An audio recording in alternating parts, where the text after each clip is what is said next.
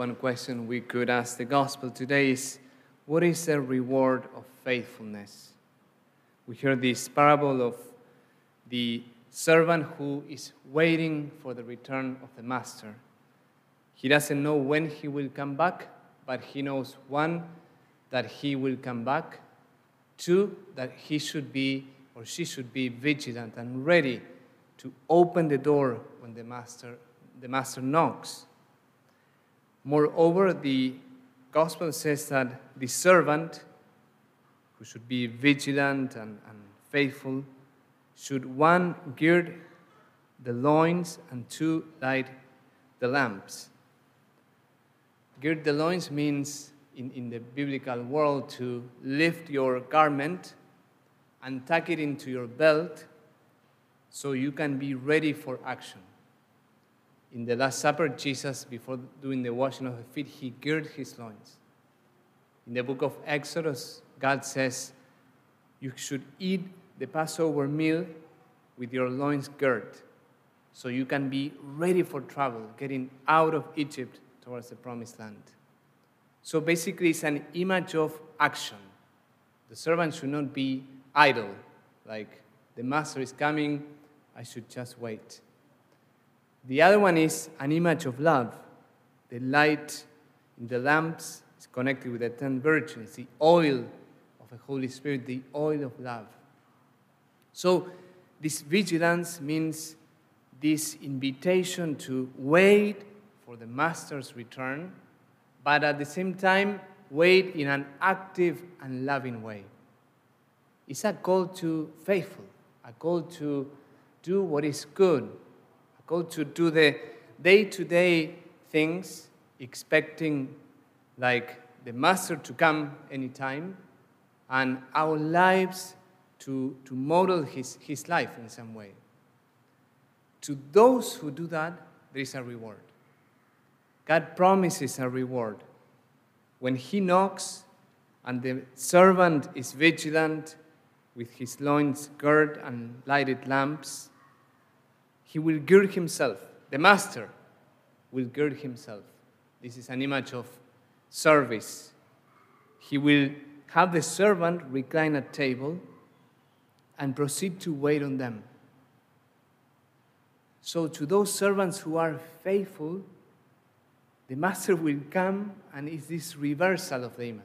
He will begin to serve them. He will begin to console them. He will begin to reward them in some way, feed them. It's kind of an overall image for what the Bible calls the rewards of faithfulness. And this is an encouraging message, because we can all be tempted to sometimes become despair, sometimes become discouraged in our practice of doing what is good. Call it your work, call it your parenting, call it faithfulness in your spiritual life, call it praying every day, coming to Mass every Sunday, call it being faithful in whatever you struggle. We can all become discouraged in this practice of doing good. And this is one of the great tactics of the enemy. Sometimes we think that Satan is only tempting us to do evil, and that is true, no? He invites us to do what is evil. But it's even more dangerous when he tempts us to stop doing what is good.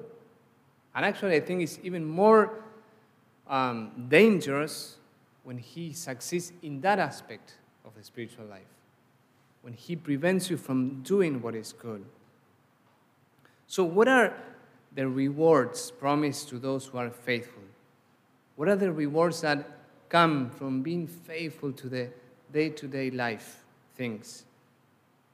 Let me highlight three. One is that faithfulness and the good actions you do change you. The first one, to be transformed when you act in the proper, right way, is you. Good actions make you good. That's why Jesus says to the servant who multiplied the talent and was faithful in small matters, God calls that servant good and faithful servant. come and enter the Master's joy in the Gospel of Matthew 25. Because of this multiplication of the talents, because of this faithfulness to small matters, he became good. That's the first reward of doing what is good. The reward of praying every day, the reward of going to work every day, being on time, trying to be honest, trying to be a good co-worker, and so on and so forth. The reward of exercising, the reward of eating healthy, well, whatever good practice you think about. It changes you. Not from one day to the other, but slowly. Life is in some way like the rosary. Like you pray each Hail Mary, and these small repetitions of the Hail Marys, little by little changes you. And that's how life is.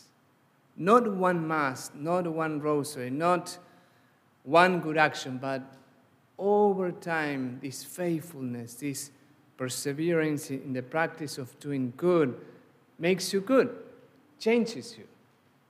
So hopefully, like in 10 years, you will be better than today. Hopefully, because we are free, we can choose not to do good. That's the first reward of faithfulness.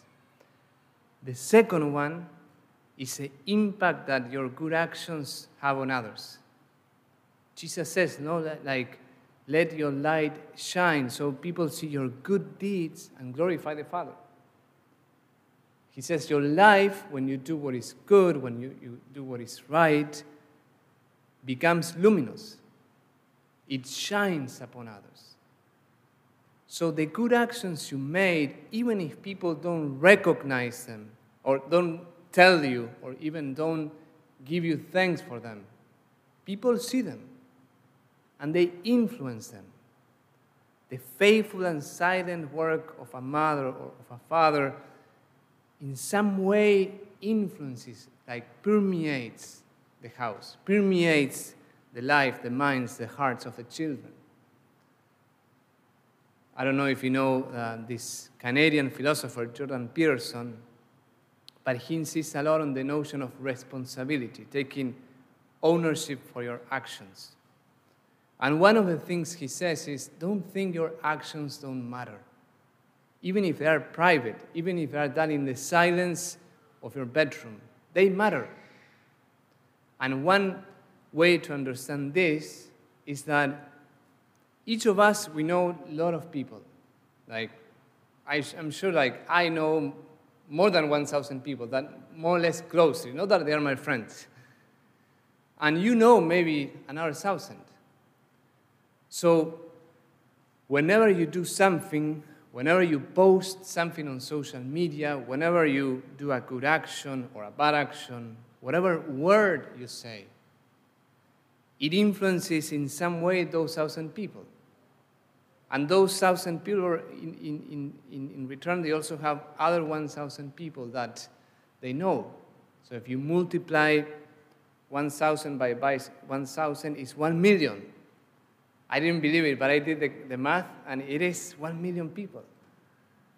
I study economics, so I shouldn't know math, but so in some way, it's your actions, they influence 1 million people, and then the influence of that over time. So your faithfulness matters. It influences, it changes those next to you, and in some way, many others as well. It's very relevant what you choose to say, what you choose to do. And finally, your faithfulness matters because the good things we do in some way, they prepare us for the visit of the Master. This is the most important and the little reward that is given in this gospel. When we do what is good, the Master visits us. In the first place, the reward of heaven. All our actions will be rewarded. All our evil actions will be judged and punished as well somehow. So even the small things that nobody says thank you to you. And maybe you wish people will see them or say, hey, why they never thank me for all the things I do. God sees them, and God will reward them. But also in this life, whenever we do good, God visits us.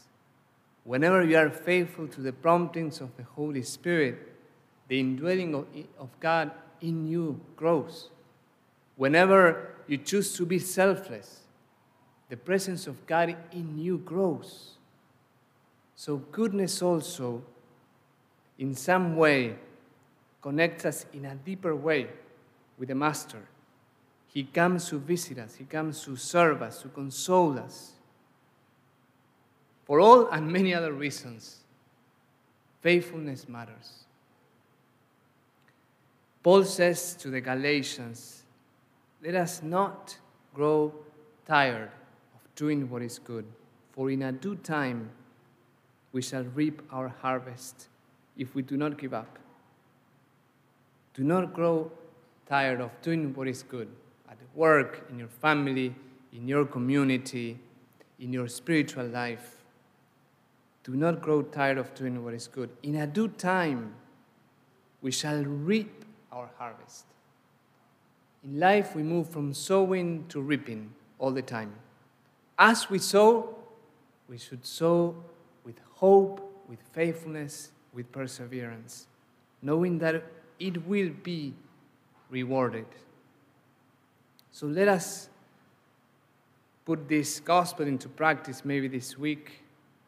Think of one area in your life, either spiritual life, family life, ministry life, work life, that you need a new hope, a new faithfulness, a new energy. And think of the rewards of being faithful.